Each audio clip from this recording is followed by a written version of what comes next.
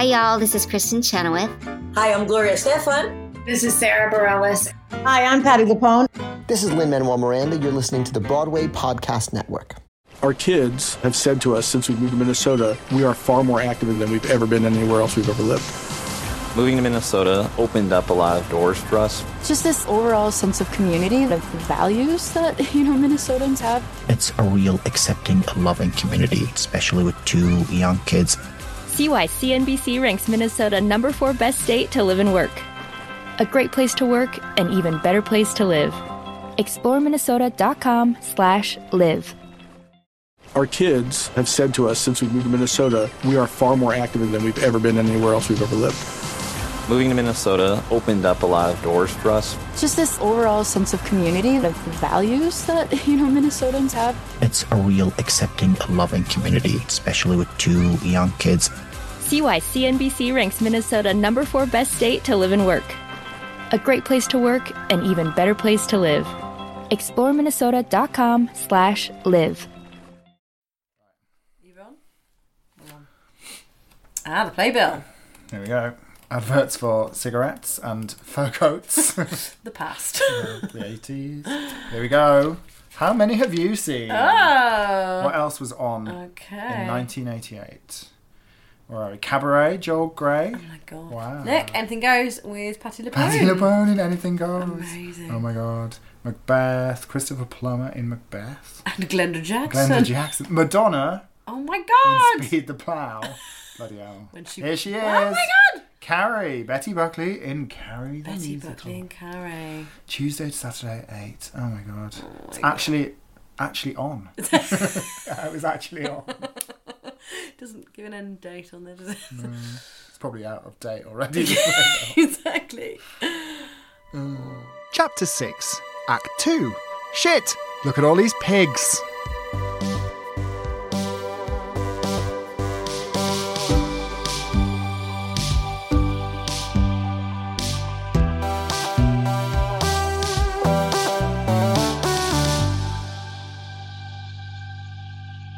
Welcome to Out for Blood, our, what would you call it? Oral history. Perfect, oral history of the infamous Broadway megaflop, Carrie the Musical. My name is Chris. And I'm Holly. And this week we are delving into the madness of Act 2 of the show and finding out from the cast what it's like to be part of the only Broadway show to feature a song about slaughtering a pig. And, of course, the big moment at the prom where Carrie gets covered in the blood of said pig and destroys the place. How the hell do you do that on stage? Well, let's find out. So, the interval/intermission is over. The bemused audience members have downed a wine or two and they're ready to tackle the second half of this delirious theatrical feast. The curtain rises on a location that the playbill ominously describes as the pig farm. As the synths kick in, Charlotte D'Amboise as Chris literally crawls from a fiery pit in the stage.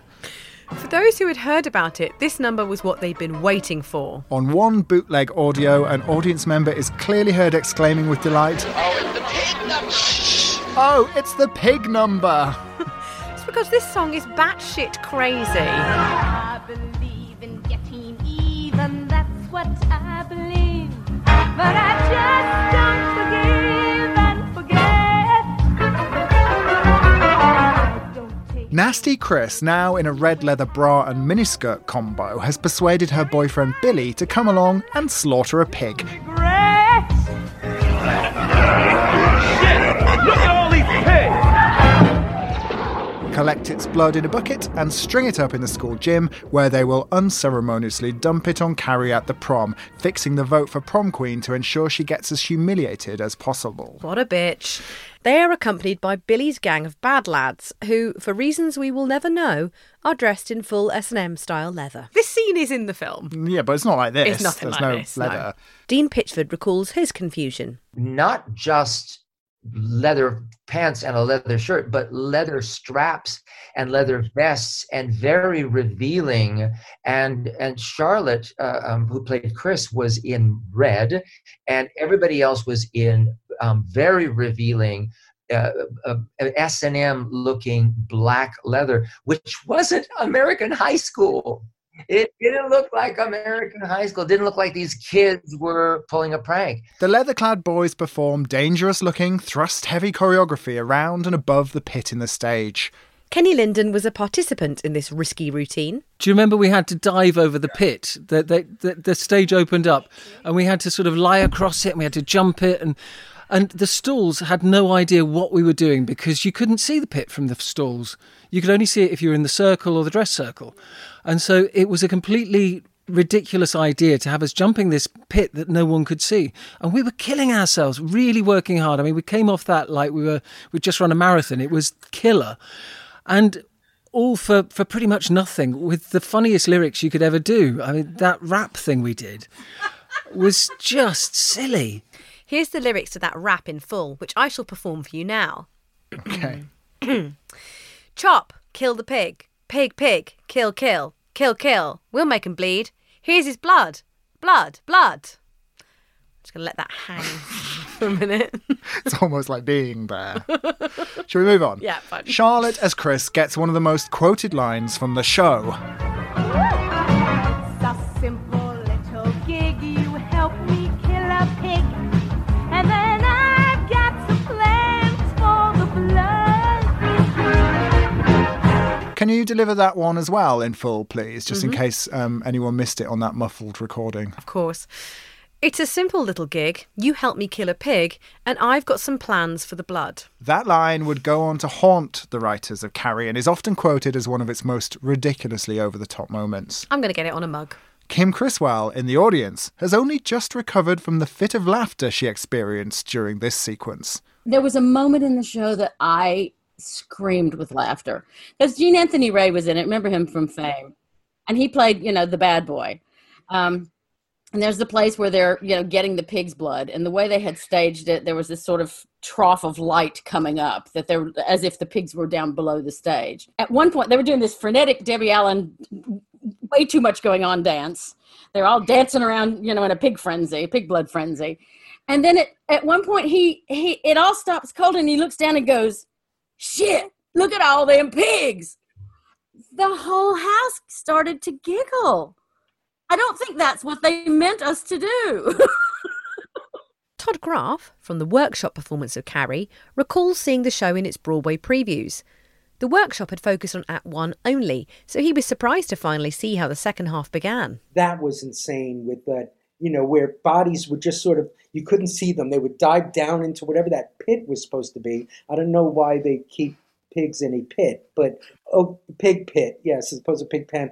And they would dive down, and then you would just see like bodies leap up over the kind of, periphery or horizon line that you could see, like, and then back down, disappearing to kill the pig, and then blood would spurt up. Chris swings what looks like a medieval sword around the pit in the stage, and we hear loud, pre-recorded oinks as the unseen pigs meet their end. Gene Anthony Ray scoops up pig's blood from the trough and smears it out across his topless body. The boys are chanting, "Kill the pig, pig, pig," as this bizarre orgy plays out.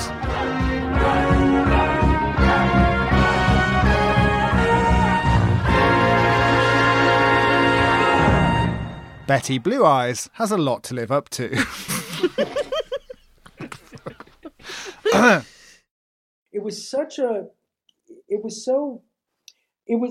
My hat is off to it because it was so brave and in its single-mindedness of, no, we're not listening to anybody. This is what this show is. This little pig song is, of course, Out for Blood. Our namesake. The definition of revenge, but also, literally, what our leather-clad teens are doing. Clever. But in the early days, it had a different name and different lyrics. In Stratford previews, it was called Cracker Jack, named after the American popcorn snack which traditionally came with a prize inside the box in the days before kids started choking on everything. Let's listen to both.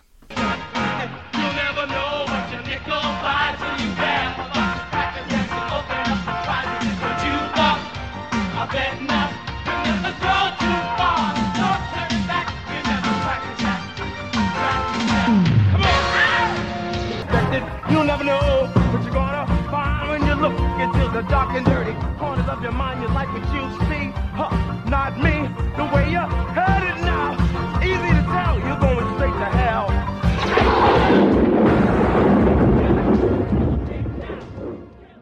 Why, dare I ask, was it called Cracker Jack? Well, you know, when you grab a box of Cracker Jacks and you open up the prize, you never know what you got to find.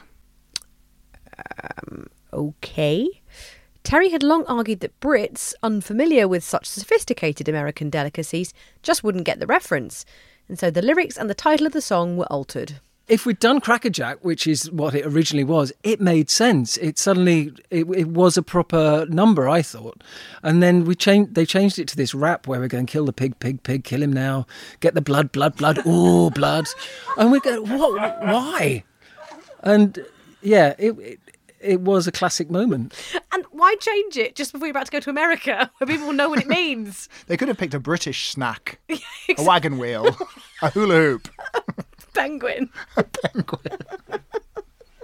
If this scene also sounds like a lot to take in, spare a thought for the audience of at least one of the Broadway previews, at which Charlotte's microphone cuts out. So you don't even get the context. It's just the dancers in leather shouting about pigs for no discernible reason. It's like an average... It's a night out. I mean, can you imagine how baffling that night must have been? For Joey in the ensemble, performing this number for the first time led to a bit of an epiphany. It was the first night. We were in Stratford. We were sold out. You couldn't get a ticket. Completely sold out the entire run. And I think it was the opening of Act 2, which is the Kill the Pig number, the infamous Kill the Pig, Pig, Pig, make it bleed, bleed, bleed. We have these crazy mohawk punk hairdos, like weird. It looked like someone vomited Mad Max and Clockwork Orange together. It was just very bizarre. So we do this, the boys do this great number. We're dancing like maniacs, like banshees out of hell. At the end of the number, Terry Hands, in his other role as lighting designer, beamed bright floodlights into the eyes of the audience to momentarily distract from the cast exiting the stage. But it meant they got a clear look at the audience staring back at them. And there must have been 600 people with their mouths aghast. You could hear a pin drop. No, not a clap, not a sound. People were just shocked, mortified by what we had just experienced, because it's a Royal Shakespeare Company. They had never seen anything of such radical interpretations. Ken Mandelbaum's book, Not Since Carrie, corroborates Joey's story. When the number ends, it says, a few applaud dutifully, but most look at the stage or each other with their mouths open, just like the audience at Springtime for Hitler, the show within the movie in The Producers. I'd forgotten that, but now that you say that, I absolutely remember. And we all stood there. In the wings going, they're not clapping. Nothing's happening. Nothing's happening. We're awful. This show is awful. We're going down. That's all I can remember. So just out of interest, what happened to all that leather? Like the show itself, the costumes met an abrupt end. When we came off stage with those leather jackets on the last night on Broadway, they took them off us and shredded them. The American Wardrobe Union is so strong out there that they destroy back then they destroyed all the costumes as you came off stage, because they had to remake them if they ever did the show again. They weren't going to use them again. So they took these beautiful leather jackets off us, and we were like, I wanted to keep that if I could. No. A travesty. In the new version of Carrie, tragically, Out for Blood has been cut. But it is such a special moment in theatre history. That is true. It's been replaced with a song called A Night We'll Never Forget, which follows the kids getting ready for the prom in anticipation of their big night. It's just not the same. Out for Blood does live on, though, as there's a single verse of lyrics in the middle of the new song, just as we see Chris and Billy breaking into the farm. But the tribute is over and done with quickly, and there's not a topless, blood-smeared leather dancer in sight. Shame. Back to 1988, and our heroine Sue gets her big number, It Hurts to Be Strong. Back in Stratford, Sally Ann Triplett had a different song, and it was a long time coming. She recalls.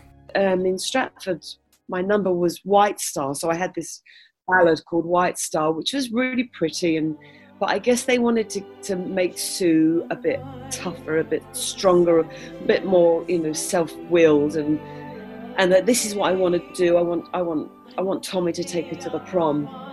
So they gave me this other number, but they didn't write it for about 6 weeks. Honest to God, I was waiting every day. They'd be like, and this is when Sue will sing her song. And yeah, this is when Sue will sing her song.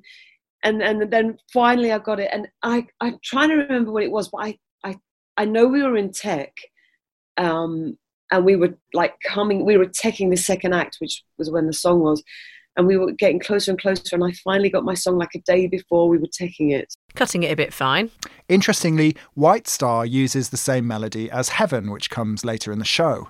Arriving in New York, she had to learn the new number, and she had a chance to reflect on the experience just last year. So I came here to do The Last Ship, which was the Sting musical, and we opened at the Neil Simon in New York. And I was on the 4th floor, and it's such a wonderful theatre because outside the building are these light bulbs. So it's very sort of old-fashioned New York with Neil Simon. And because I was on the 4th floor, I was like right up with the end sort of thing. And it shines into the dressing room. And one of the girls in the show, she came in and she said, "Hey, Sally, are you excited to be on Broadway for the first time?" And, you know, I said to her, "Well, no, I've been on Broadway before." And she couldn't believe it. She's like, "What do you mean? What show was it?" And I said it was Carrie, and I couldn't remember. I knew it was called the Virginia Theatre, but I couldn't remember where it was. And she said, "Are you kidding me?" And she held my hand and she took me to the window, and we stood by these light bulbs. And she said, "There, that's your theatre."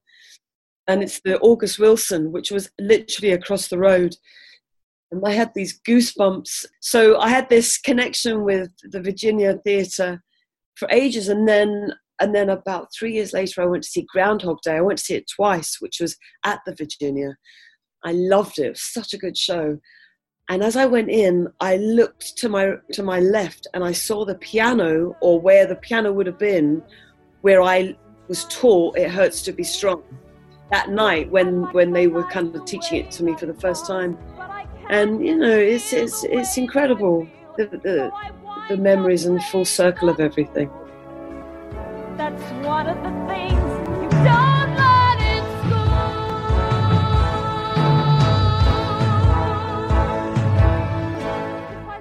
It's actually quite a relief between all the leather and jumping about to have one amazing singer standing on stage belting out a ballad. This show is a roller coaster.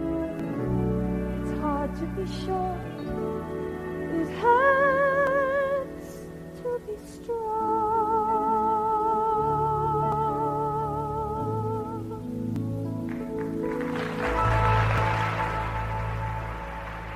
Sue's solo is another part of the show which always seems to be constantly in flux. Not only did it change between Stratford and Broadway, it was also completely changed for the revival production where it appears as Once You See in Act 1. And suddenly he'll be there, handsome and wise, and probably a prince who could... Oh God, I'm so scared. So scared. What could go wrong? I should be prepared for the worst. Late in the writing process, Dean Pitchford and his collaborators thought there should be a moment for Carrie to take a breath and explore her newfound abilities. I know that in the roll-up to our rehearsals in Stratford, Michael and I wrote a song for Carrie in Act 2 called I'm Not Alone, in which she's getting ready for the prom, and she, with her telekinetic powers, uses, because we realized that we'd never seen Carrie enjoy her powers. It had always been a matter of fear and dread to her that she had this power. So Terry had this idea that he would activate all these moving effects. And so we wrote a song for Carrie to play with her hairbrush and to have her dress swish around the room. It's quite nice to spend some time with Carrie when she's not being hurled around the stage or killing people with her laser fingers. Yes, we get to hear her thoughts as she looks forward to a more positive future. This is a classic emotional climax song, reminding our audience how close we've grown to Carrie and her plight before we head into the final scenes of the show. It's quite hard to see on the video, but she uses her telekinesis to dance with various objects, including her prom dress. I'm fairly sure there's a brief moment where her prom shoes do a little tap dance. And why not? Theatre fan Bob Sembiante was in the audience. They had lost control. and things that were being funny that shouldn't have been funny. Poor Lindsay Haitley having to do the I'm Not Alone number with the self-levitating powder puff and the self-dancing tap shoes. She deserved an award just for getting through the number without laughing. However, the fun doesn't last for long, as cranky old Margaret White heads upstairs to see what all the racket's about. She tries to persuade Carrie to hand over the dress and tells her that Tommy won't be coming to pick her up. Barbara's version is much more chatty, whereas Betty brings a more threatening edge. Give me the dress. No. I won't let you go. Leave me alone. He's not coming. He is coming. He's not coming. He is coming. He mustn't come. I don't want to fight with you, Mama. This is Satan's power. It's not Satan, Mama. It's me. It is evil. It's not evil, Mama. It's fun. The Lord will not be mocked, Henrietta. Fun, Mama, fun. It is a sin. No. There will be a judgment. There is danger. The power will destroy you. No! Carrie sings a brief reprise of the title song, trying to persuade her mother that she isn't, in fact, a witch. She leaves, and Margaret sings When There's No One. The Stratford programme lists a song called Once I Loved a Boy in this position, but that never actually made it past early rehearsals before being replaced. The writers felt they needed to take advantage of Barbara Cook's unique voice and created this new song just for her. In Stratford, Michael and I went off and we wrote When There's No One. And we had not had that song for Margaret to sing after. I mean, what had happened was she has the scene with Carrie. Carrie says, I'm going to the prom. You can't stop me. She goes off and Margaret stands center stage and she quotes the Bible. She says, thou shalt not suffer a witch to live. And so we have at that moment her announcement that she is going to kill her daughter. But what we don't have is the gut-wrenching, the decision, how it wrings her out, because she truly loves her daughter. And we had gotten all the way to Stratford without addressing that issue. So Michael and I went off and wrote When There's No One.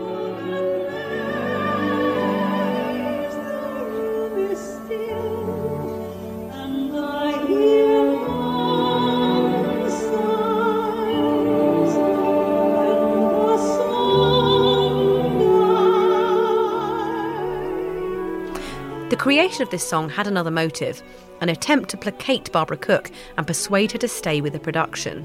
And so it was not just a question of serving Margaret, the character, but serving Barbara Cook. We had one of the greatest stars in the history of Broadway, and we needed to give her something more than beating her daughter up and throwing her in a closet in Act One.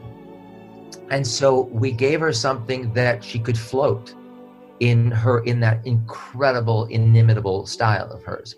And that was the mandate for When There's No One. And it would not have happened if Barbara Cook had not been the voice in our ear.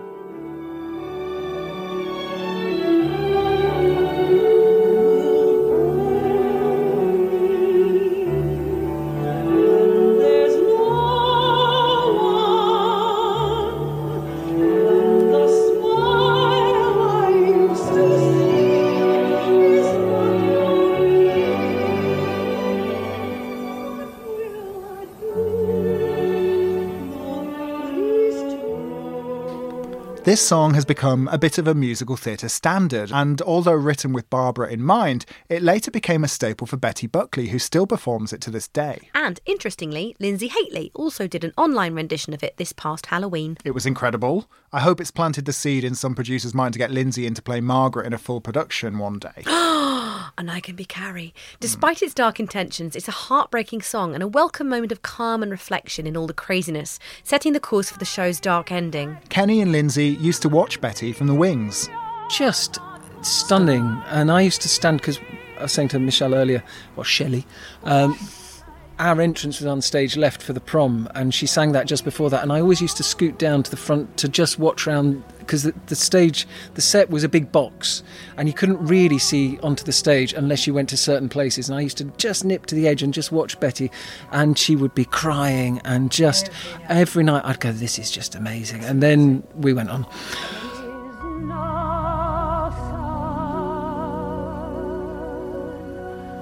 When there's no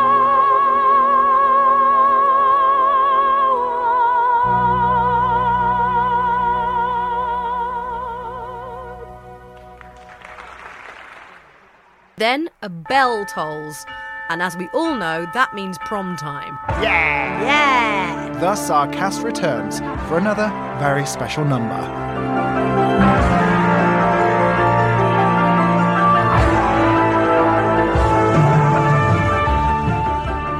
What a night!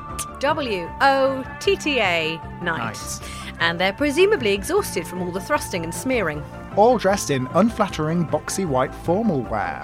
We have it on good authority from our American correspondents that these do not look like typical prom outfits. By this point in the show, having suffered leather, spandex unitards and even mismatching underwear from a now defunct British department store, they'd had enough. Shelley Hodgson remembers. Do you remember going to that, I think it was a cafe in New York, and we sort of mutinied, and we invited Debbie along to say, we've got to do something because no one's going to know what we're doing and what we're wearing. No, we can't. I'm not saying we mutinied, but we got Debbie along in our lunch hour and said, Debbie, you've got to help us. This is not making sense.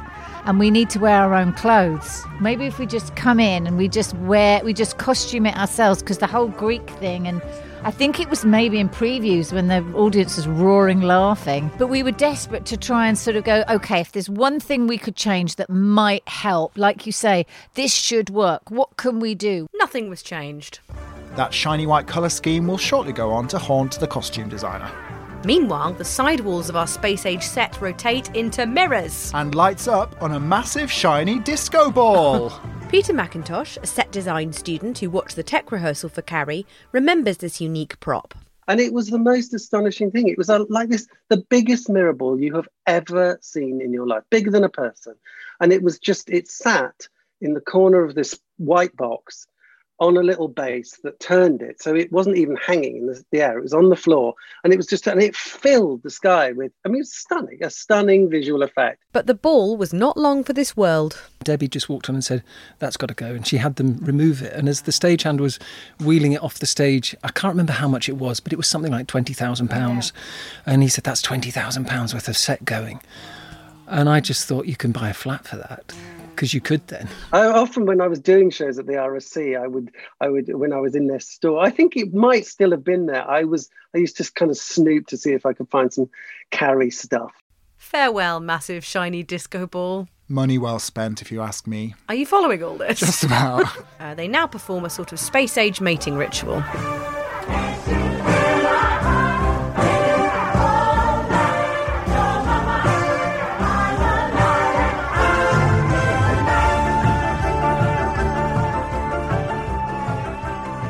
Tommy Ross enters in a sort of puffy white tracksuit, for some reason, alongside his date for the evening, none other than Miss Carrie White. In a suspiciously large dress. Can we expect a surprise reveal? Maybe? We'll see.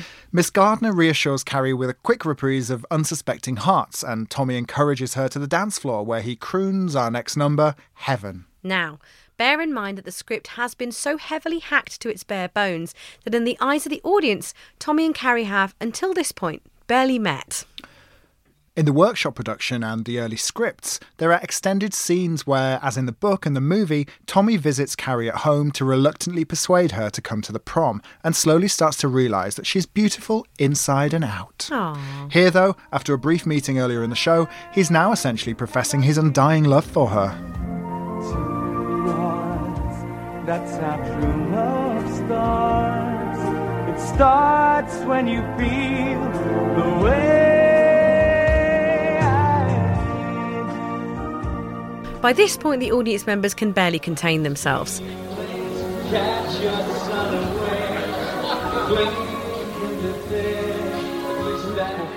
Contagious giggles start to sweep around the room as Tommy, seemingly forgetting his long-term girlfriend, tells Carrie that dancing with her is indeed almost like heaven. Heaven was originally written as an octet, a device in which 8 distinct characters' voices sing the song simultaneously around the stage. And you can hear that version in some of the Stratford recordings. The writers had been aiming for a very layered, very lush choral sound, but it became too complicated to follow, with too much sound, too many notes and too many words. And so it was simplified. Enter our villains, Chris and Billy, who are, remember, banned from the prom. Stephen Dolgenoff recalls the audience hopelessly trying to keep track. Charlotte came out when she, in the final version, Charlotte as Chris sort of passed with Billy, and she's sort of wearing a black leather bustier with studs, and she's singing about voting, like I'm ready to vote.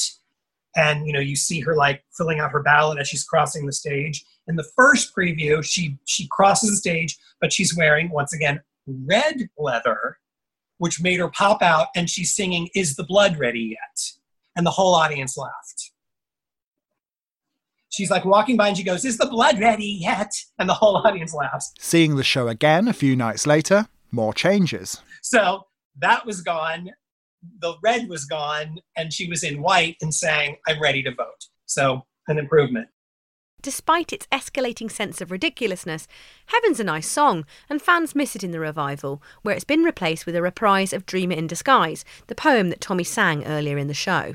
The octet version is particularly beautiful, and perhaps with more context around Tommy's sudden infatuation with Carrie, it could have worked.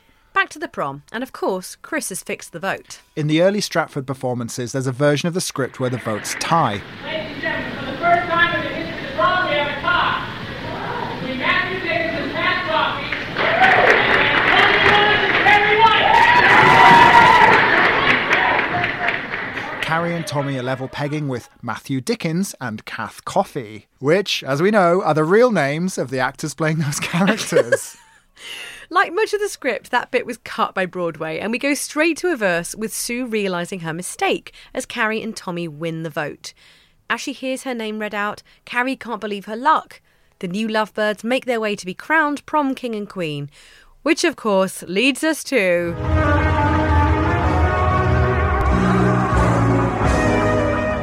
The Destruction!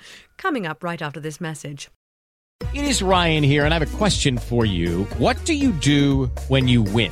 Like, are you a fist pumper, a woo-hooer, a hand clapper, a high-fiver? I kind of like the high-five, but if you want to hone in on those winning moves, check out Chumba Casino. At ChumbaCasino.com, choose from hundreds of social casino-style games for your chance to redeem serious cash prizes. There are new game releases weekly, plus free daily bonuses, so don't wait. Start having the most fun ever at ChumbaCasino.com. No purchase necessary. VGW Group. Void where prohibited by law. See terms and conditions. 18+. With Lucky Land Slots, you can get lucky just about anywhere. Dearly beloved, we are gathered here today to... Has anyone seen the bride and groom? Sorry, we're here. We were getting lucky in the limo and we lost track of time. No, Lucky Land Casino, with cash prizes that add up quicker than a guest registry. In that case, I pronounce you lucky. Play for free at LuckyLandSlots.com. Daily bonuses are waiting. No purchase necessary. Void where prohibited by law. 18+. Terms and conditions apply. See website for details.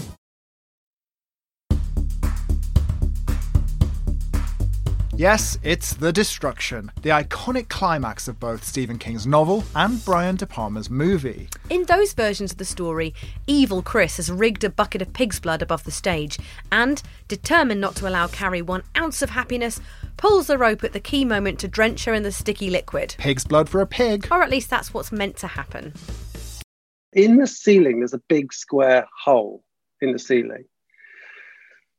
And you look at that and you kind of go, well, I can see what's going to happen there. I mean, obviously, climax of the show, that's where the blood's going to come from. And it'll be spectacular. It'll be an incredible moment that makes so much sense. They're in the, whatever, the eaves of the gymnasium. And that's obviously where they're going to pull the blood from. The scene in the movie is often used as an example of great filmmaking.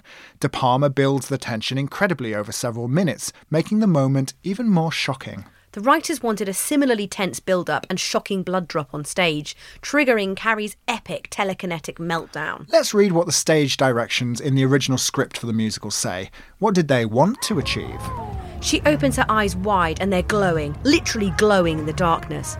And extending her arms in front of her, she flexes and lasers come out of her fingers, flying over the audience's heads and slamming two side theatre doors shut. In the orchestral section that follows, the dream becomes a nightmare as Carrie unleashes her full arsenal of supernatural powers. It goes on. Utter pandemonium ensues as she seals off the gym, trapping everyone inside like fish in an aquarium. In a blaze of special effects, music, lighting and dance, she enacts her terrible revenge against classmate and teacher, friend and enemy alike. At the height of this spectacular holocaust, Carrie walks through the fiery gymnasium, the stage blazing like Valhalla behind her as she exits. Wow.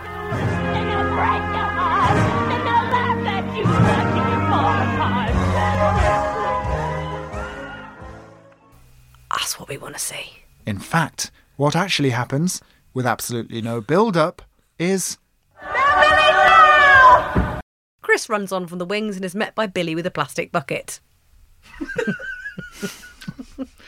I had to come with a bucket and like hit it over her head, and so you see this like red glob, like a blob, a little blob, kind of go, plug, you know, and then she would have to kind of put it on her. Anyway, it was so bad, and I remember being so embarrassed by it. Then I saw the show twice in Stratford, and couldn't believe my eyes when Jean Anthony Ray just put a galvanized bucket on her head. Ran on, put a bucket on her head and ran off. I was like, is that it? This is the climax of this is the moment that every single person who knows this story is waiting for. And that's how you deliver it. There's a little pool of blood on the stage, and all of those phenomenal white walls that need to now be soaking red are still white. It was like, are you serious? Are you serious? You're one moment. The crew was unable to sufficiently soak Lindsay with blood without coating the stage in slippery corn syrup mixture and causing her microphone to malfunction. Understandably, this was an issue for the final few moments of the show. If there's so much blood that goes over me that the microphone is going to be affected by it, and which way can we make this work? So you wanted this amazing image, but at the same time, you've got to be able to hear. Otherwise, it was just like a distorted sound, and things have improved enormously in 30 years. So lots of those things would be ironed out. And crucially, the liquid had to be thin enough to be washed out of the dazzling white costumes each day. They wanted a blood that would be able to wash out, because obviously, costumes were a nightmare. The laundry bill, I stupidly am wearing white. There was complete coincidence, but everything was white and we were dealing with blood, and there was no way you could wash the costumes and get blood on them. Again, a fundamental kind of, had no one thought about this? Numerous attempts were made in rehearsals and the Stratford previews to make the blood dump more dramatic, including altering the consistency of the liquid and the angle of the throw. Theatre fan Keith Butler was living near Stratford at the time and was one of the very few people to see the show at the start and end of the run there. In those few short weeks, it was clear that Terry and the team were trying anything and everything to make a bold statement with the blood drop.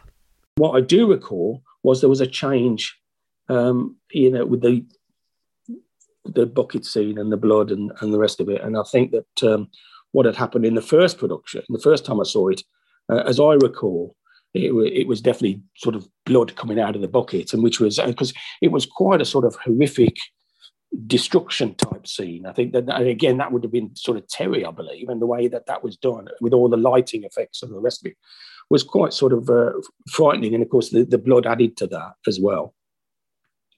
And then the second time I saw it, again, if my memory serves me right, Chris, it was red petals that came out of the bucket. And I don't know how true that was. Maybe I'm making that up, but I don't think I am. It definitely wasn't liquid. Petals? Come on now. And so it didn't have the same sort of effect. And I can only think that the liquid had got stuck in Lindsay's mic or something or whatever. And I guess that was what sort of happened. The crew considered alternatives, including cutting the liquid blood altogether and replacing it with a lighting effect. They were like, well, let's put some red lights on you. Really, really, intense red lights. Right, that didn't work. By the time the first Broadway previews came around, an impactful solution had still not been found. Every night at that climactic moment of the story, a wave of disappointment and disbelief swept across the audience when an insubstantial drizzle of pale red goop was poured on poor Lindsay's head. The cast came on holding a bucket of blood, walked up to Carrie and dumped it on her. Yeah? Really? what about the whole tension in this? I mean, first of all, you're comparing it to the movie, and that whole sequence with following the cord and, you know, kind of setting up the tension of what's going to happen. Literally, it was so anticlimactic. It was the most ridiculous. Literally, they walked on, dumped some blood, and then they all kind of like, you know, ran around as if they were being, I mean, it was, so there was no big blood, right? I mean, it was all about the blood, and there's no big blood. It's like a little pool. We're expecting, obviously, something really spectacular to happen because it's the highlight of the movie. Everybody knows what's going to happen. And he, as you know, just walks up to her and slowly just dumps a thing on her head. And the audience does, in fact, boo. Not like a huge chorus of boos, but you hear like, oh, boo, oh. But I remember thinking, oh, that's just for tonight. That's part of why we were delayed a half an hour. Whatever their thing is, it's just not on tonight. But no, this wasn't a temporary fix. Carrie's big climax, a moment of huge anticipation and tension in the movie, featured a few blobs of red syrup chucked at our hero from the side. Ken Mandelbaum describes the moment succinctly in Not Since Carrie. Chris's big moment of revenge is so poorly staged it gets laughs. Billy runs on and plunks a small bucket of raspberry topping over Carrie's head. Lindsay felt awkward having to perform a full telekinetic meltdown following a fairly ineffective splashing. At her request, attempts were made to intensify the blood dump. Night after night, she was doused with an array of different substances. Terry and his team attempted to find a happy medium with the amount of red liquid needed, enough to make a dramatic impact, but not destroy her mic. Let's put in the bucket, when you get the bucket on your head, let's put sponges inside, soaked in blood. And then I remember Lindsay, bless her, she had the bucket on her head and then she had to kind of push the bucket onto her face. And then when she took the bucket off, it looked like she had like loads of blusher. And then Lindsay just said, could you not just like throw like a bucket of blood on me? Oh my God, yeah, what a great idea. Director Terry Hands was reluctant to compromise his artistic vision with an epic horror movie style soaking, wanting the audience to focus on Carrie's emotional transformation and not a tacky special effect. He even tried to justify it as part of his avant-garde approach to staging the story. He was bemused by the audience reaction to the disappointing climax. In an interview, he reflected, "I'd been trying to replace a splosh with a moment of humiliation, but they didn't want it in sophisticated character terms. They didn't want humiliation. They wanted a bright, clear impact. So we covered her in blood, head to toe, splosh. Lindsay always said it tasted very good. She used to eat most of it." Because I remember the taste of it, you know. No, I loved it. When we got the taste that I really was, there was by the end, I was like, this is like toffee apple, and I was like, oh, I can sort of handle this. So if I swallowed a bit, it was all right. By the final performance, the cast took matters into their own hands. In the last night, we said water it down, and he literally threw it at Lindsay. She nearly fell backwards. It was with such a force, and we were all splattered. But the thing was, is that's kind of what everyone wanted, and we were absolutely slipping and so as the staircase came down, all beneath was us covered in red. The walls had blood up, everything was, and then Lindsay literally incredibly coming through, covered head to toe in blood. That was unfortunately our last night. To enhance the visual image of Carrie being covered in blood, Lindsay's dress had snaps down one side so that she could wear an even bloodier version underneath. It was Charlotte's job to whip off the top layer amidst the commotion, and on the Stratford bootleg video, you can even see her flinging it off stage.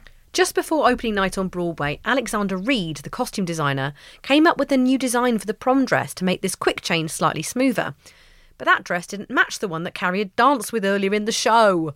As the previews went on, her prom dress kept changing. You know, she danced with a magic version of her prom dress. She had a different prom dress in every performance I saw. It was never the one that she danced with. Because the one that she danced with had sleeves to make it look sort of human, but she never had one with sleeves.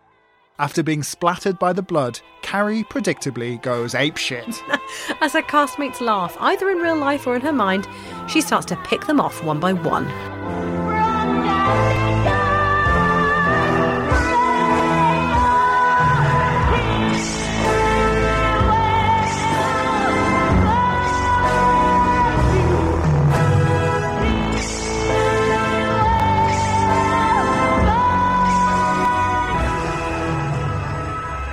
The destruction number itself is packed with musical references to other songs in the show, creating a spiralling sensation that replicates Carrie's total meltdown. What about the finger lasers? Well, this scene really allowed Terry, who, remember, had also designed the lighting for the show, to go to town. An arsenal of lighting effects and laser beams illustrate Carrie's destruction of the gym, illuminating the theatre like a rock concert. It looks very 90s Vegas. But laser beam massacres come with strict safety regulations. Do you remember the laser beam issue? Where in Stratford you were allowed to fire laser beams directly at us because we didn't have health and safety in Britain. In America, the moment we got to Broadway, they said, we can't use that now. We're allowed to use laser beams, but they're not allowed to hit anyone.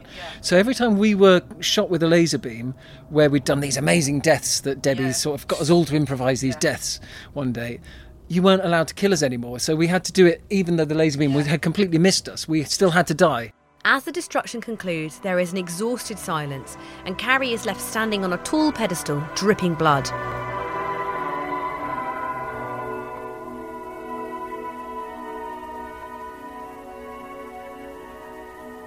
And then something truly jaw-dropping happens.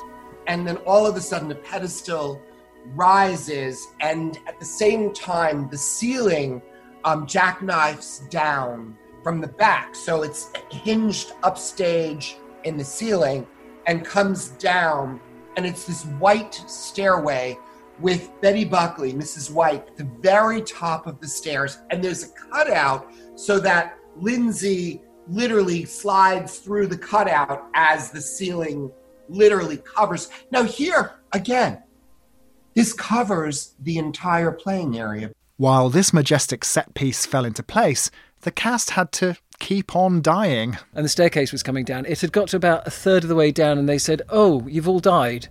Can you keep dying until the staircase drops? And Debbie said, just do it all again. And we all had to just stand up and start staggering around and then die again. Representing the collapsing ceiling of the school and serving as a heavenly metaphor with the aesthetics of a classical Greek temple or sacrificial altar, the staircase was a true engineering marvel, which had eaten up a good proportion of the show's budget.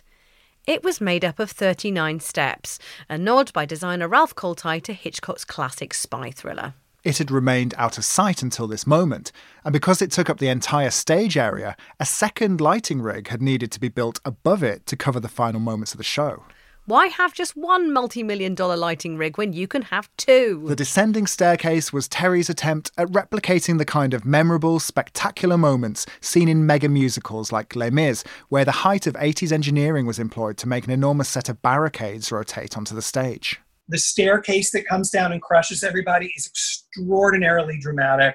I know you've probably seen photos of that big stairway to heaven at the end. Well, but what you don't realize is how it came down. I mean, maybe you've seen footage of it, but it really looked like people were being crushed beneath it. And, you know, she was sort of in a cutout and it sort of went around her. It really was dramatic. Sally Ann as Sue watched on from the downstage corner. And that, I mean, wow, it looked amazing.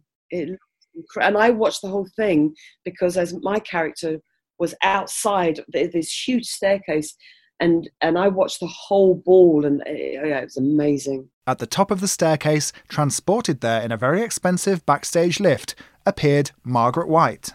One audience member on Broadway is said to have shouted, "Betty Buckley, come on down!" I mean, they were really losing it by this point, weren't they? I remember the gasp of the audience as you started seeing Betty Buckley come down that giant white staircase saying, what is this going to be? Where are we? Basically, she descends the stairs and Carrie stabs her. I don't know where she must have had it on her, the knife. I don't remember how she got the knife, but it must have been in her wardrobe because the prop was there and she, kills the mother. At some performances, another malfunction. Betty Buckley's got a knife. That also didn't work. People laughed at that. And then Lindsay Haitley sort of rolled down the stairs. People laughed at that. It was, it was mean, but like that's what they did. And, it was kind of sad. Back in Stratford, the staircase had been at the centre of yet another feud. In fact, it had been high up on Barbara Cook's list of official reasons to leave Carrie the Musical. Of course, when this staircase came in, it was painted brilliant white, and above it was a whole lighting rig, which was all in brilliant white as well. And Barbara, standing at the top, of course, just couldn't see the stairs because there were no edges to the stairs. So she said quite rightly, to Terry, I can't see anything. This is impossible.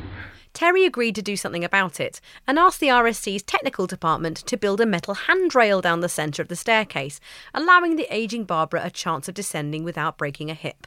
He had it painted white to blend in, but set designer Ralph Koltai was less than impressed when he arrived the next day to discover his very expensive, very metaphorical staircase had been blemished with a crude health and safety measure.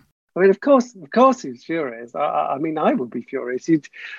What he designed was this, a set that you've been looking at for 2 hours, and then suddenly the whole roof caves in, sort of hinges from the back wall down to fill the stage, and it's just a massive staircase. And that in itself is an incredible visual gesture. It's the sort of halfway to heaven sort of moment, isn't it? The kind of absolutely the stuff of Greek tragedy. And yet, when it came down, right in the middle of it was this, what looked like a sort of remedial railing that had been poked right down the middle of it. And, you're asking Barbara Cook, legend of Broadway theatre, to start at the top and virtually get to the bottom, probably while singing, I imagine. I would say that was a big ask.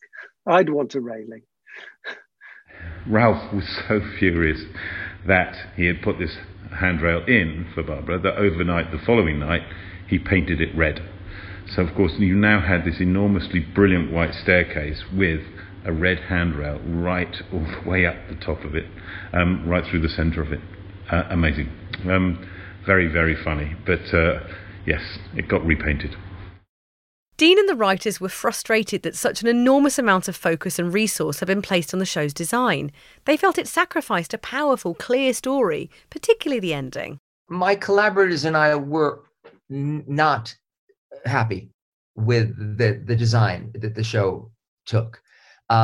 We were constantly being assured by Terry Hands that, it's going to be brilliant, it's going to be brilliant, it's going to be wonderful. And a lot of what was on stage, or what wasn't on stage. I mean, the stage was a big blank space with a couple of units that rolled on. And for the most part, it was in preparation for the final reveal, when after the destruction, an enormous staircase lowers down and Margaret walks down that staircase. It was a lot of everything being pushed out of the way in order to make one moment happen. My love is so deep, oh Carrie. Smile at the angels up above you and sleep, baby, sleep.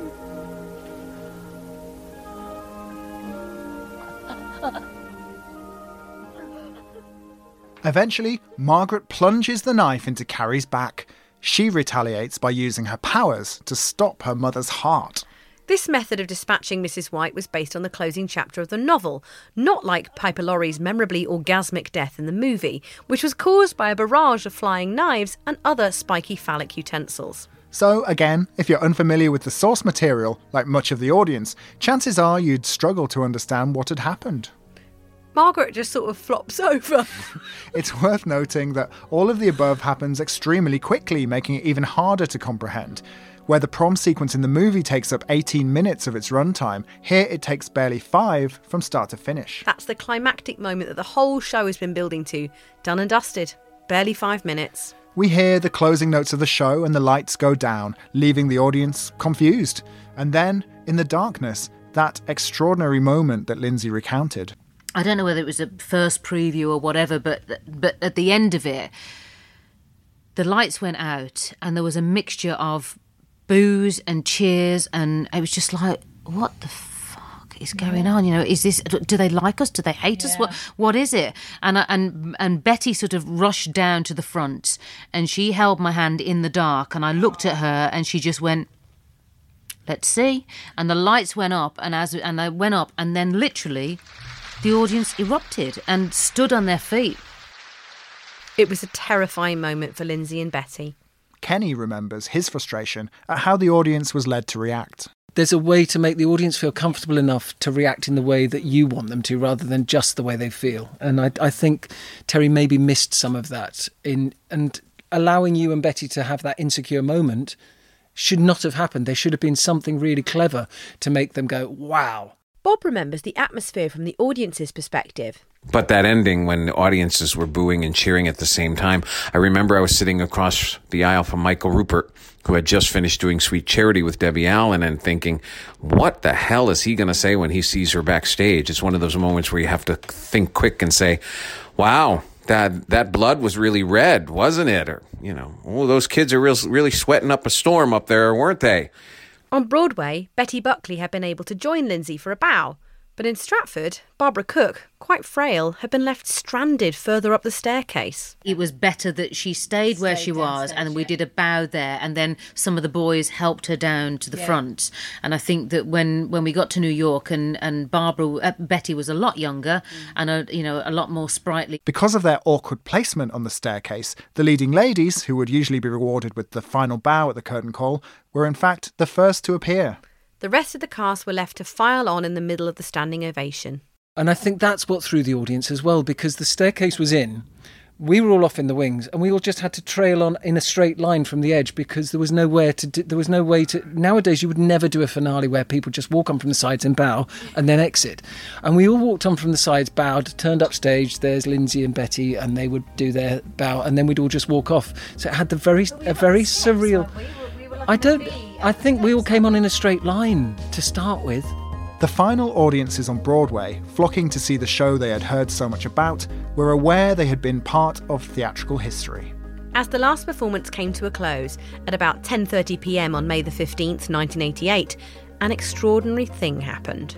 Last performance, the whole audience stood. It was completely sold out, and they wouldn't leave. And they wouldn't leave. They put the lights up. We all just stood on stage. They kept clapping. Nobody would leave. The cast didn't leave. They didn't leave. They were just standing ovations at the end because it was so silly. You know, they loved it. And then we all went next door to, is it Delaney's? What's that place called? What's that place called across? There's like a famous sort of, and then all the cast and all the audience all went there. It's like no one wanted to let it go, you know. But literally they stood and stood and stood, and they couldn't get them out of the theatre. And that was it. Carry On Broadway had closed after just 16 previews and 5 performances.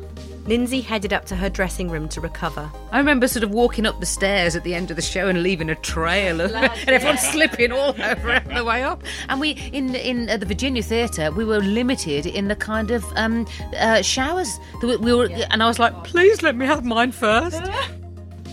Ah, Carrie. There's never been a musical like her. That's not the end of our story, though, because we'll be checking in again with the cast to find out what they did next and how this extraordinary experience changed their lives. And we'll be speaking to some of the incredible people who, decades later and against all odds, brought Carrie back from the grave.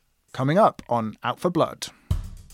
You know, one of the dancers in the show taped a camera up in the balcony and just had this brilliant idea to just get it down somehow.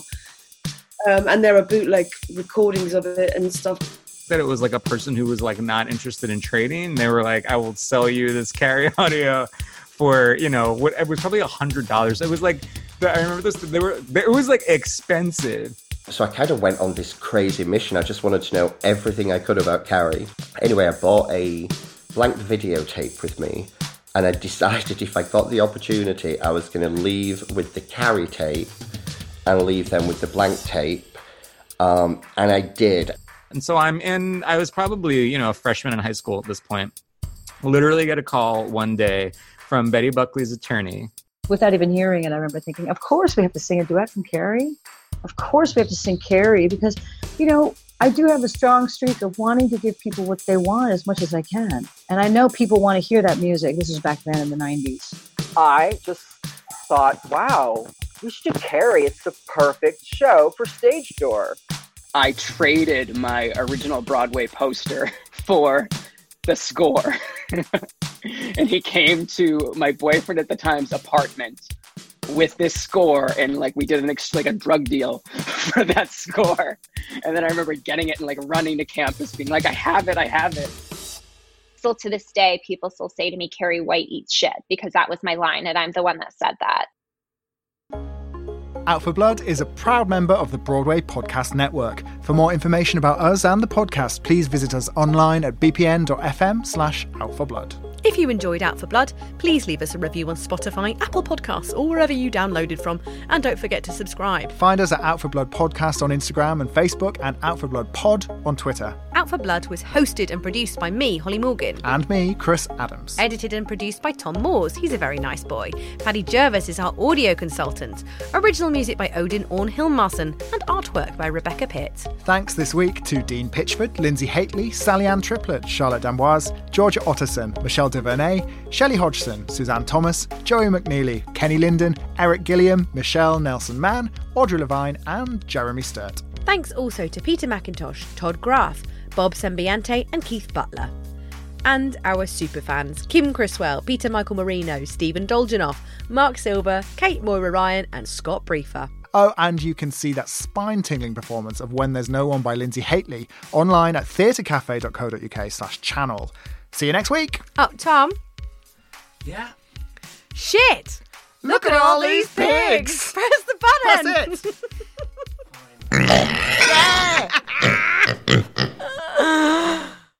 Hey, it's Leslie Odom Jr. here on the Broadway Podcast Network to tell you about the Rise Theater Directory, a program of Maestro Music. Rise is a national online resource designed to connect and empower backstage and administrative and creative theater professionals from underrepresented backgrounds. If you work or aspire to work in the theater community, this can help you find your next project. And if you hire theater professionals, search the Rise Theater Directory to find your next team. Create your profile now and get more information by visiting risetheater.org. That's theater with an RERISETHEATRE.org, because only together we rise. Our kids have said to us since we moved to Minnesota, we are far more active than we've ever been anywhere else we've ever lived. Moving to Minnesota opened up a lot of doors for us. Just this overall sense of community, of values that, Minnesotans have. It's a real accepting, loving community, especially with 2 young kids. See why CNBC ranks Minnesota #4 best state to live and work. A great place to work, an even better place to live. ExploreMinnesota.com/live.